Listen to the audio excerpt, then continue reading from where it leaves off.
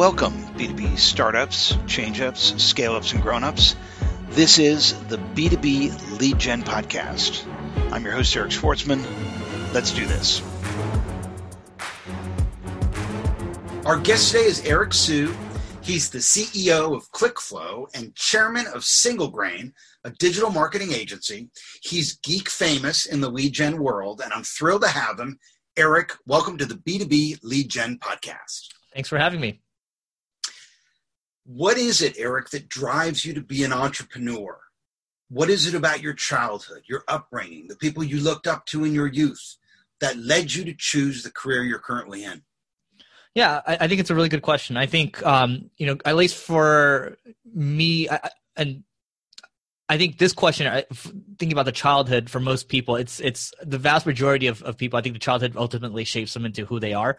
And I'm no different. I think, growing up in a Asian household, you have a Taiwanese and a Cantonese parent, and then they're always beating down on you. Things aren't good enough. You got to be better. You got to be better. There was a lot of that going on, but then a lot of resentment built up, and I just built up, meaning I wanted to prove them wrong. I didn't want to really listen to them, but I also wanted to prove them wrong. And to me, I always, I zigged where other people zagged. So people did well in school. I got really good at games. I wanted to do my own thing. And then in college, I played a ton of online poker, right? So I decided to get good at the things I wanted to get good at. And I think, I did feel lost growing up, but I was just, growing up as a gamer, I was like, man, if I can just apply this type of intensity to something else in real life, I'm going to be fine. And ultimately, I got lucky in terms of finding business as my ultimate canvas. It's interesting. There's a lot of similarities between Asian immigrants and Jewish immigrants. And if you think about like second generation Jewish immigrants, my parents, man, they were poor and they worked so hard and they went to school and they became doctors and lawyers and they did really well. And then they had like this generation of kids that was kind of soft, and wanted to be artists and musicians and, other liberal arts professions. So I guess you would be third generation Asian immigrant, right?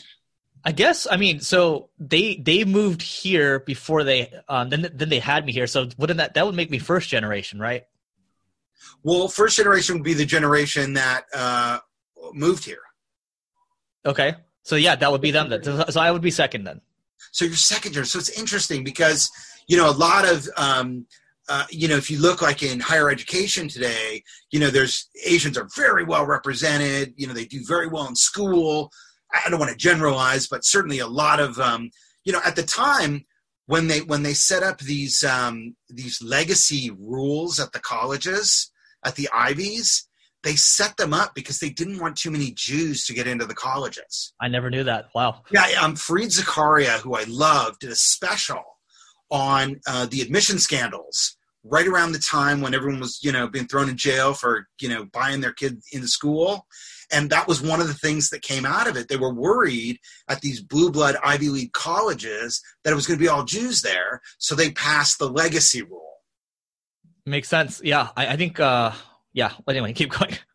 Interesting. Anyways, I want to talk about ClickFlow, but first talk to me about what you were doing before ClickFlow.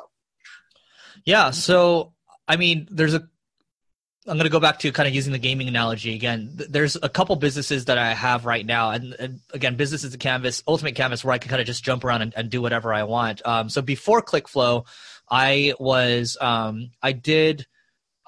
thinking back to kind of the most relevant experience. So I did run marketing at an online education startup called Treehouse. Then I flipped over to an agency called SingleGrain, which is a failing company. And I was actually able to take over the company. And that's a whole nother thing. I was basically able to buy the company out of pocket $2. And then I was able to, at the same time, build my two podcast audiences and then, do my YouTube channel and everything. So I basically was doing the agency. I was creating a ton of content. And then that eventually led over into doing what I'm doing now with ClickFlow. Which is a SaaS, software as a service offering, right? Yes. Which is interesting because, for your clients, you have a lot of experience generating leads for different types of products, right? Some products are information products. Some products are e-commerce products. Some products are one-time e-commerce sales, and then some are subscriptions, SaaS, which is kind of different, right? So when you think about how you're going to set up a lead gen campaign for a company, if it's a subscription company, how does that change your thinking?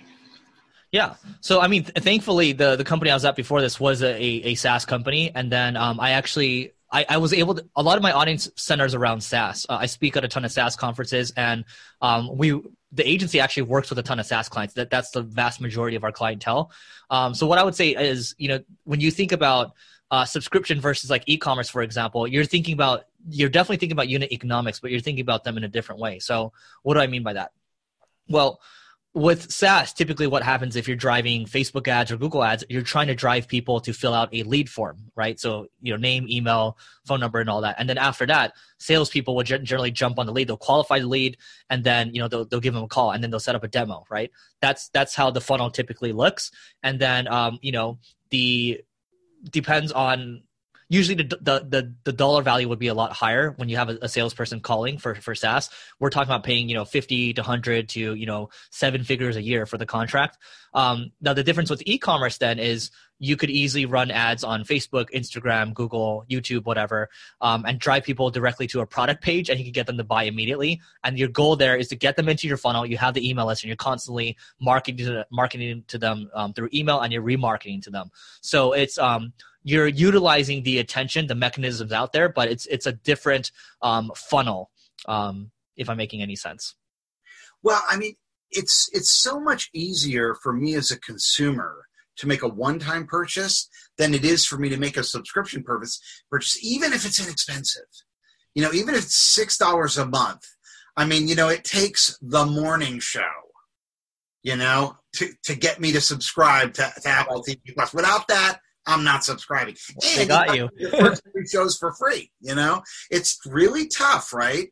So when you think about structuring some sort of a funnel or some sort of a conversion, call to action opportunity to bring someone into a funnel for subscriptions, what's different about that environment? Yeah. So I think that the most tactical thing I can share with people right now, if you're looking to getting into any subscription of any kind right now, is to not just do a free trial, but do a freemium model. And what I mean by that is you give HubSpot's a good example. They're a CRM, and they have a lot of their features unlocked for free. So you can sign up for it and you can start using their CRM. But a lot of the higher tier features, or if you want more contacts or whatever, you're going to have to upgrade for that. And so I was speaking to HubSpot's APAC general manager, so Asia Pacific, last summer, and he said they came to a crossroads as a company. This was before they became a publicly traded company. Basically, the executives decided, hey, we're gonna move over to this freemium model, and 99.5% of the company was completely against that. Executives decided to do it anyway, and their company just took off. And I had one of the guys that was on that team, the growth team that did this, who's now their VP of marketing, Kieran Flanagan. He spoke to me about it a couple weeks ago, and he's like, yeah, once we made those changes, it was just gangbusters for us. Growth just took off. And everyone in Silicon Valley now refers to this as product-led growth, meaning that you're leading with the product, you're giving a large portion of it away for free, and people can upgrade if they want. That's much better than doing like a free trial, because sometimes, to your point, people don't want to put in their credit card, even if it's 7 days, 14 days, 30 days. Like, I just don't want to do it because I might forget. You think about this concept of product-led growth, which everyone's talking about. What about product-led marketing? And I'm thinking about like a product like Slack or a product like, Zoom, which both are having their day in the sun as a result of the pandemic. But even prior to that, right, if you want to be on the call, you got to get an account. If you want to participate in the conversation, you got to join the channel. So really, it's the product itself that's driving the growth. In that case, there is no marketing, right? The product is the marketing. Yeah, I mean, a lot of people are like, oh, you can't just, you can't just say build it and they'll come. But in many cases, this is, you're seeing it's kind of a function of build it and they'll come, right? Obviously, you need to go out there and get it in the hands of the right people. But here's the cool thing. When you think about software, when I think about our software, like I've tried comparing this, right? And when you say, "Oh, I'm an agency," dime a dozen. You're a commodity. Everyone knows you're like, okay, everyone's an agency, right? You almost learn. You almost, in some cases, you can see there's disrespect in the room when you say you're an agency. Now, when you say you have software, people are much more receptive to the conversation. So when you lead with that, it's much easier to get sales conversations as well. So to your point, yes, you lead with the product, and it becomes much easier. So let's talk for a minute about the impact of the global pandemic on digital marketing.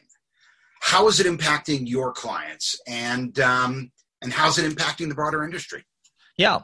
So I think there's a really good study done by Orbit Media, and it talks about basically they surveyed about 122 digital marketing agency owners. And so if you are in B2B right now and you are, I guess, short answer to your question is it depends, right? Like if you're doing work that we're doing, like paid media and SEO, those are our main services on the agency side.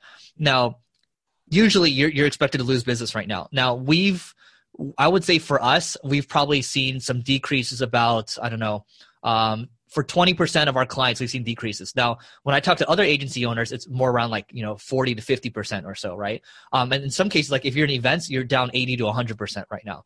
So it depends on where you're at. But I would say for B2B, you've been probably okay. You've been able to hold steady. We haven't really lost B2B clients. B2C, you see budgets dropping or people having to pause. And so, obviously you're going to have to monitor this week by week because things change so drastically, right? But what I would say is I think any type of agency business right now, I would expect them to lose about 35 to 40%. And again, depending on when you're listening to this podcast, this could be way outdated. It could be way higher, when you listen to this. So, we're in the bubble, you and I. We network with people in the digital marketing space, in the digital business space. I mean, I've been doing remote workforce management for a decade. For me, existing in a virtual environment is nothing new. But for a lot of companies, it is. For a lot of companies, this is sort of a big moment. And so I guess my question is this the go big or go home moment for companies that still haven't sorted out their digital marketing? Yeah, well, I think it's beyond just digital marketing. It's like if you haven't sorted out your business model and you haven't if you haven't started to adapt right now, you're going to die. Because I've been on a lot of these entrepreneur calls. You can see it's like deer in the headlight syndrome, right? They don't know how to adapt. They're just talking about furloughing or laying off people, but there's no plan moving forward. So I think, yes, definitely if you don't get your digital marketing right. But I think, to me, digital marketing is table stakes now. This is why you see in Silicon Valley, people just hire, demand gen people and, to run their ads, and it's almost like raise VC and then you run ads. Who knows if that model is going to be the same after this? I bet probably not. But I would say, look, the way even us looking at our marketing agency right now, sure, we're still doing work for our clients, but we're also looking at the broader picture. Okay, where's the world going to be going after this? Well, there's definitely going to be a lot more online education. People aren't going to college right now. So we're doubling down on our online education offerings, right? So I think all this to say, how does this relate to me as a listener right now? Think about how you can adapt, think about where the world's going, and think about how you can, go to where the puck is going instead of just thinking about how you can kind of, protect what you're holding on to. Because I can tell you one of the mistakes that I heard from, a person on our team was like, we just need to get more clients right now. We just that is just a way that's like holding on to something and not willing to let go and not willing to understand that the world has changed. And you have to understand that. So webinars are nothing new, particularly for B2Bs. We've been doing that for a while, but now, everybody and their brother is doing a webinar. I'm seeing blog posts everywhere about how to do a good Zoom meeting. Are you guys seeing more demand from your clients to put together and produce Zoom webinars and other online events? Yeah, I would say not from our clients per se, but I do a ton of Zooms every week with our email list, the group that I have for our podcast. It's Zoom all the time, Zoom with my team, Zoom with my friends. It's just, and we do these town hall meetings where we're just kind of answering people's questions. Right. And so what I can tell you too is from other agency owners, they have been doing kind of these Brady Bunch, Zoom calls with all their clients and just introducing each other.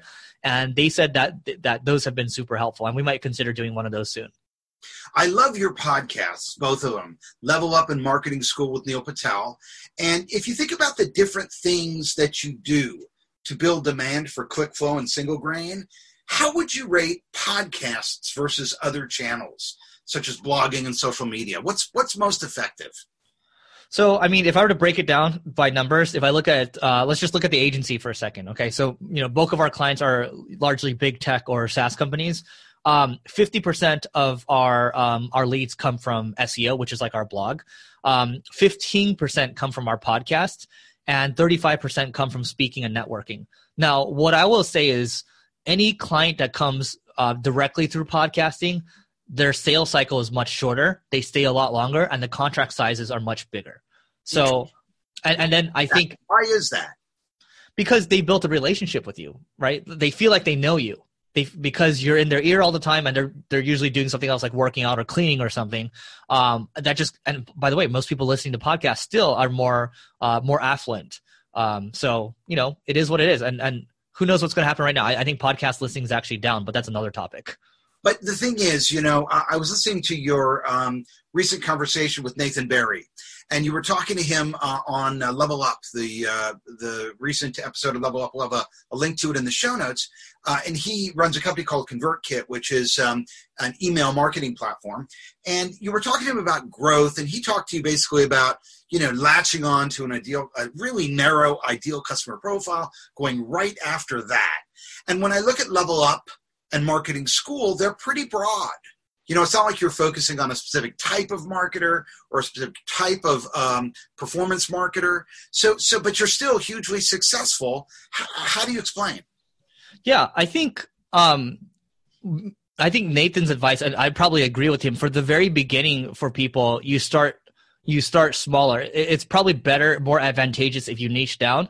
And if I think about the first podcast, Leveling Up, it took me years and years to get to success. And for Marketing School, we really didn't start to see the 7 figures a month in downloads until maybe like three years into it. So it takes time. And what I would say is this: when I think about, okay, let's use this as an example. When I think about Single Grain, we're known as being a SaaS marketing agency. That makes conversations a lot easier. That makes it much easier to get a deal done. And when people listen to Leveling Up podcasts, when they listen to the SaaS founders and then they come over to Single Grain, that also makes the deal a lot easier. When it's very broad with Marketing School, we actually don't get a ton of opportunities from Marketing School. We don't get like a lot of big leads or whatever. There's a big portion of people that are beginners listening to Marketing School. So I think if anybody's looking to start a podcast right now, you're better off niching down because it's hard to go broad in the beginning. I'd rather have an audience of 100 or 1,000 true fans, instead of just like 100,000 people that are kind of just, all over the place. Talk to us a little bit about YouTube and your experience there, because I know that in addition to the podcast and in addition to both podcasts and the blog, you also have a YouTube channel. So talk to us about your YouTube channel and your experience building that audience. Yeah, so our YouTube channel isn't huge. It's like 36,000 subscribers, and it took a long time to get there. And I actually want to tie into 2 points together. Our YouTube channel is fairly broad. With the marketing topics that we cover, it's almost like Marketing School. Does that make sense?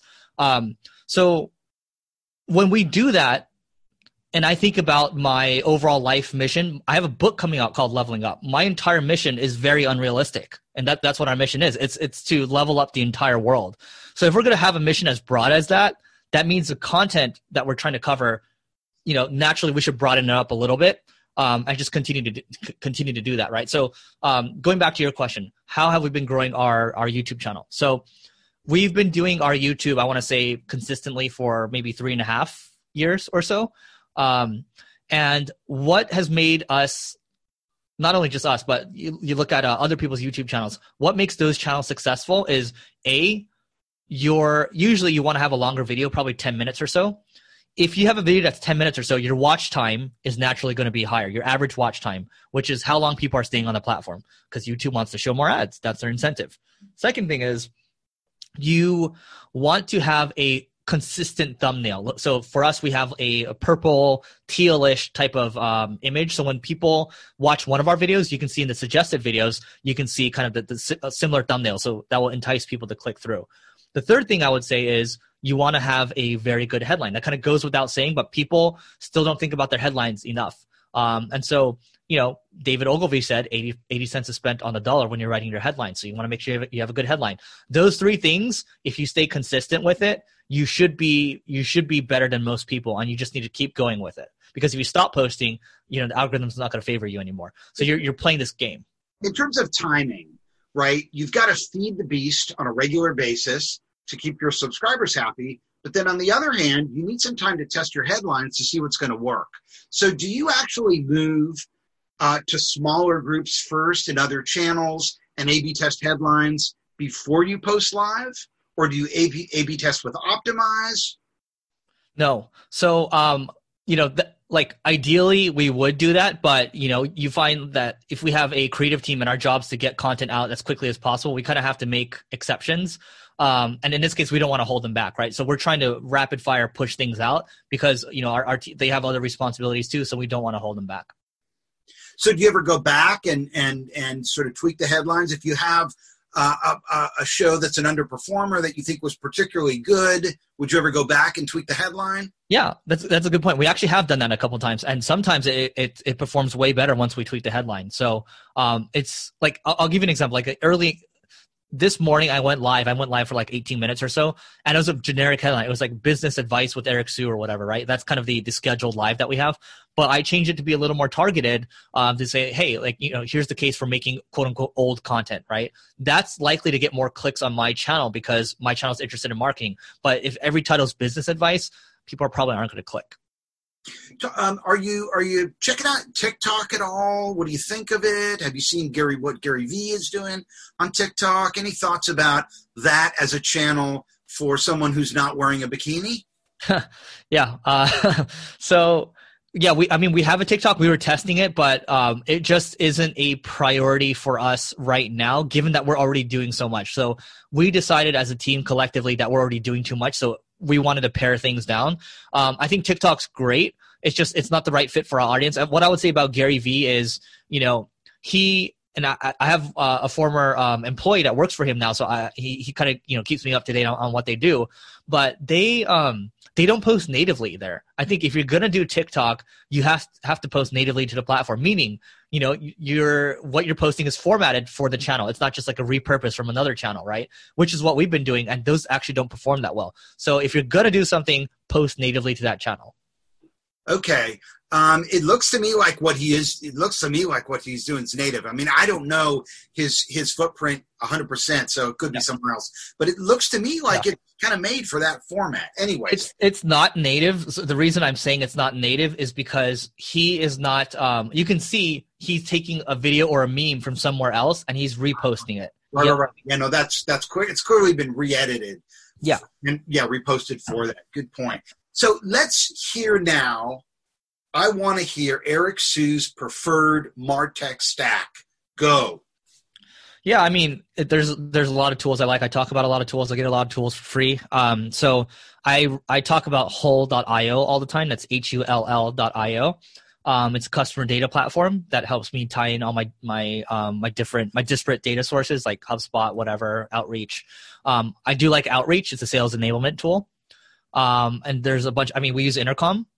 So that's great too. And then for SaaS, I mean, we use Stripe and we use Profitwell for MRR tracking.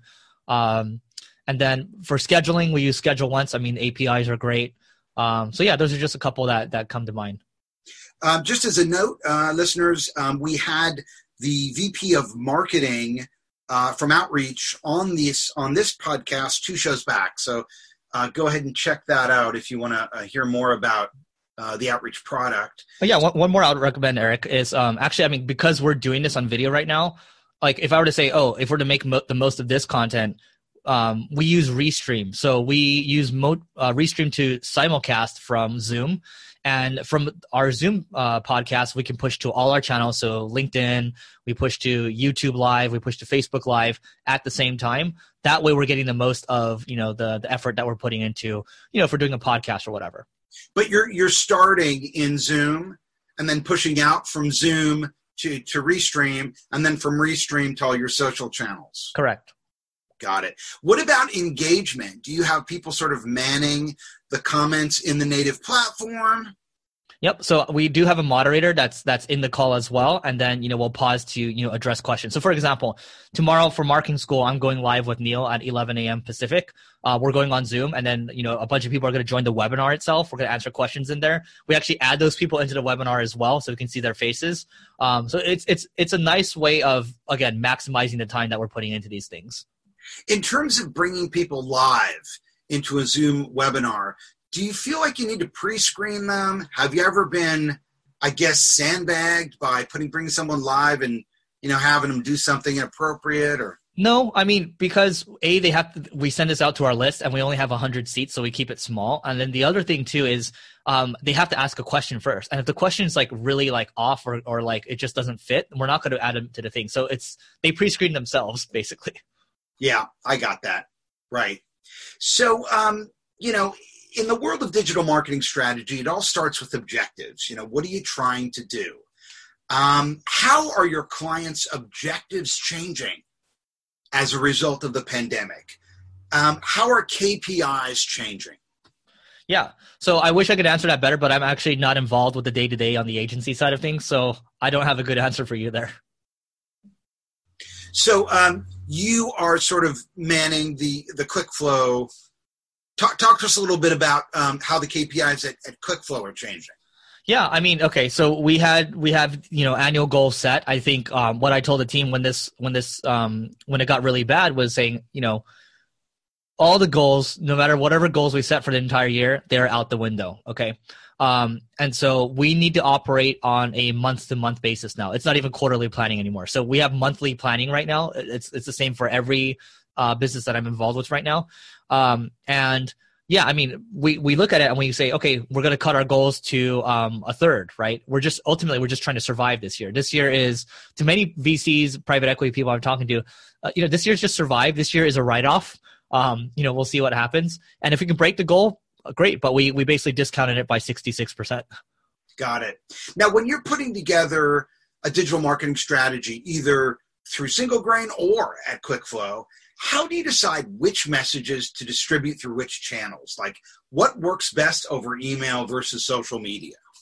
Yeah, I mean, you kind of have to be aware of, how people when I talk about posting natively, it's also like you have to be aware of, okay, the format, that's one thing, but how are people, what type of posts tend to resonate, right? So when I think about, let's use email as a channel.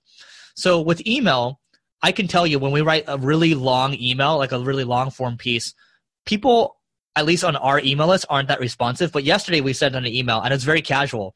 It was just like, hey, Eric, we're doing these strategy calls. If you'd be interested in hopping on, all you have to do is click this link to book a call. And a bunch of people booked a call. The response rate was probably double than what we usually see. So you have to look at the numbers. You have to look at the engagement rates. And when I go to Instagram, for example, my own Instagram, we realized that, me actually reposting tweets, that actually performs really well. It performs like my top performing posts in the last 365 days. I think maybe the top 6 are actually just tweets, just me reposting a tweet, not even the hard, like the hard work we put into videos, not the hard work we put into images, the carousels that we do and all that.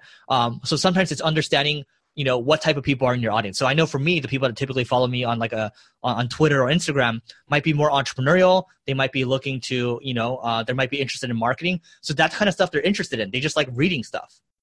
Do you have a professional and a personal Instagram profile? No, I only have my own. So personal and professional, they go together. Are you seeing a lot of creators out there that are generating passive incomes from content offerings, or do they inevitably hit the ceiling based on their output? Yeah, I mean, okay, Naval has a really good piece on this. Naval Ravikant, I would recommend listening to his podcast. It's just an entire series, How to Get Wealthy. And he talks about building leverage. So, in the early days when you create content, nobody's reading it. And then maybe you go like a year, maybe like 100 people are reading it per month. And then you go another year, it goes up to 1,000, another year, it goes up to 10,000 a month. It just keeps going higher and higher. but the amount of time and effort you put into it generally stays the same. So you are building economies of scale. You are building leverage. Andreessen Horowitz talks about kind of this influencer economy, right? You look at creators in China. There's teachers that make over $8 million a year. I'll share some numbers with the Marketing School podcast. Between Neil and myself, the contract that we have signed is about $800,000 for the year, and we put in the same amount of effort. It's 2 people. We spend like 3 hours a month on it, and it's great passive income for us.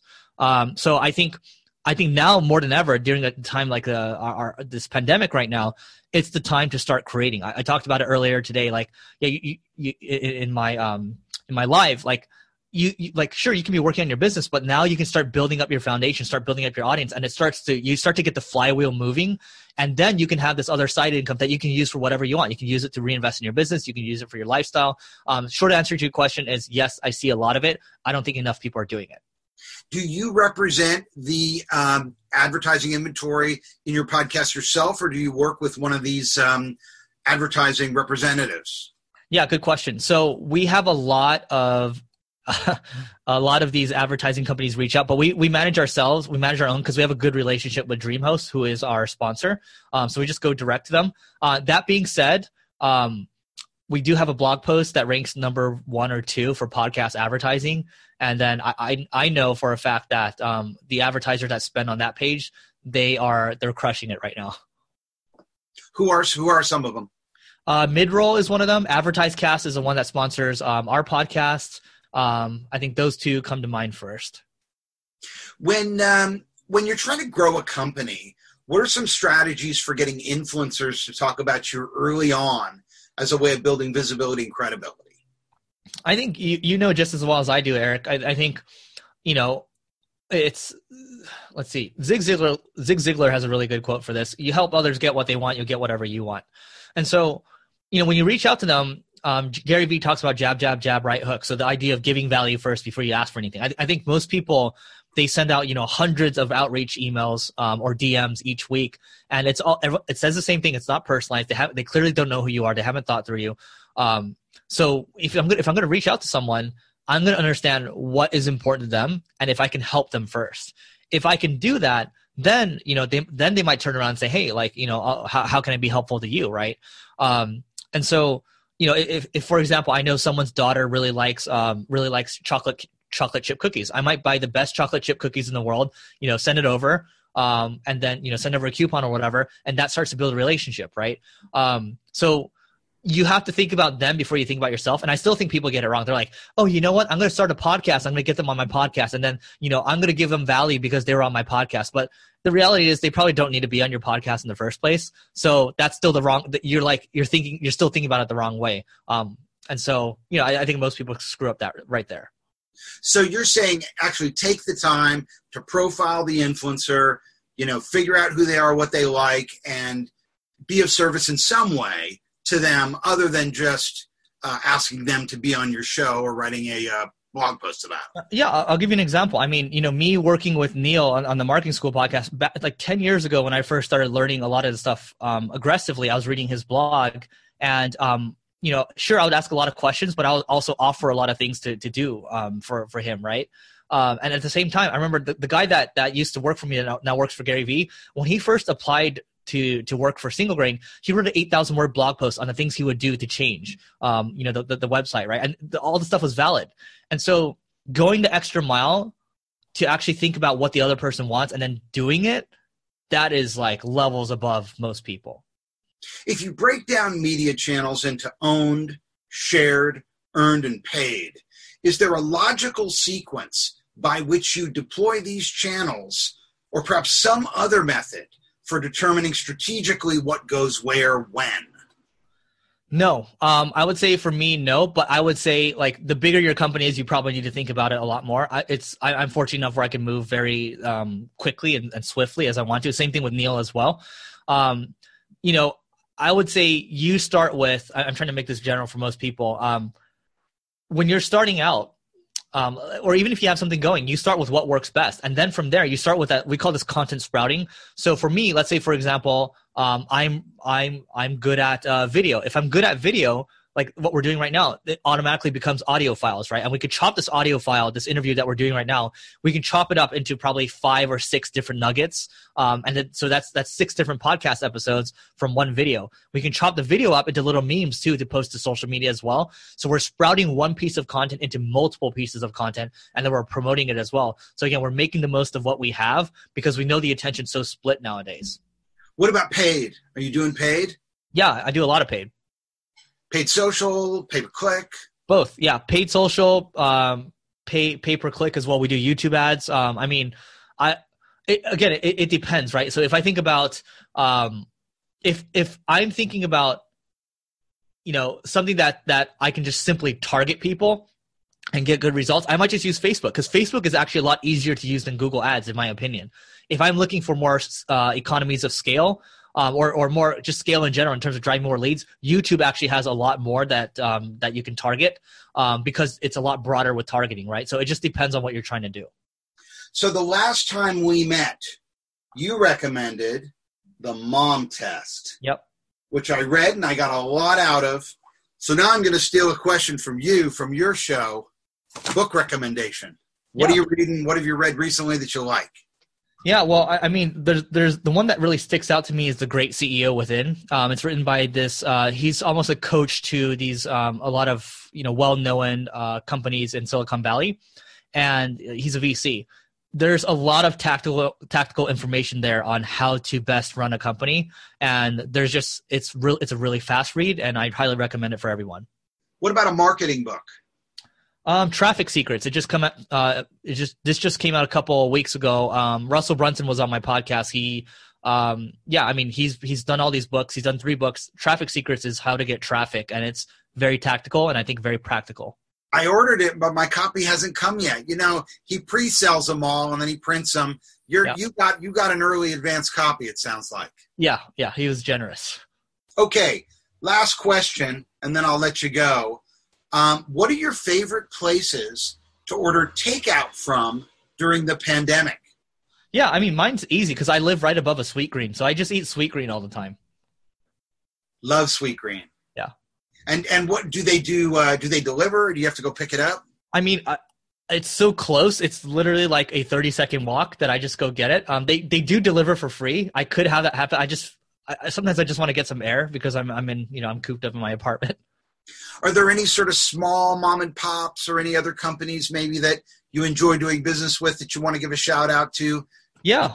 So that they're still around, but when this thing is over? Yeah, I mean, I love Chica's Tacos in downtown LA, and I also love Backyard Bowls. I don't know. They're not really huge, but they're not small either. Chica's Tacos? Where's Chica's Tacos? Chica's Tacos is in downtown LA right across from Whole Foods. And they have one in Culver City too.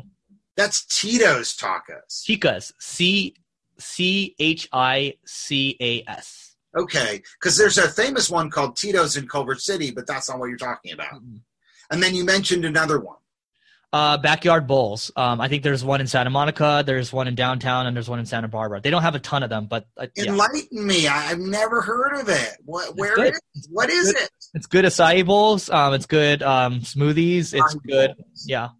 Eric, thanks so much for taking the time to do this. If people want to find you, where can they do that? Yeah, thanks for that. So you can go to Twitter or Instagram. It's Eric, Eric, ERIC, O as in orange, S as in sugar, IU, so at EricoSue. And you can actually, I mean, if you're, those of you looking to kind of build a consultancy or agency right now, you can book a strategy call with us. Just go to singlegrain.com/call, that's CALL. And yeah, those are the 2 ways. Awesome. And I'll also have a link to both of his podcasts in the show notes at ericschwartzman.com/B2BLG. Eric, thanks so much for doing this. Thank you. Thanks for listening. This is Eric Schwartzman for the B2B Lead Gen Podcast. See you next time.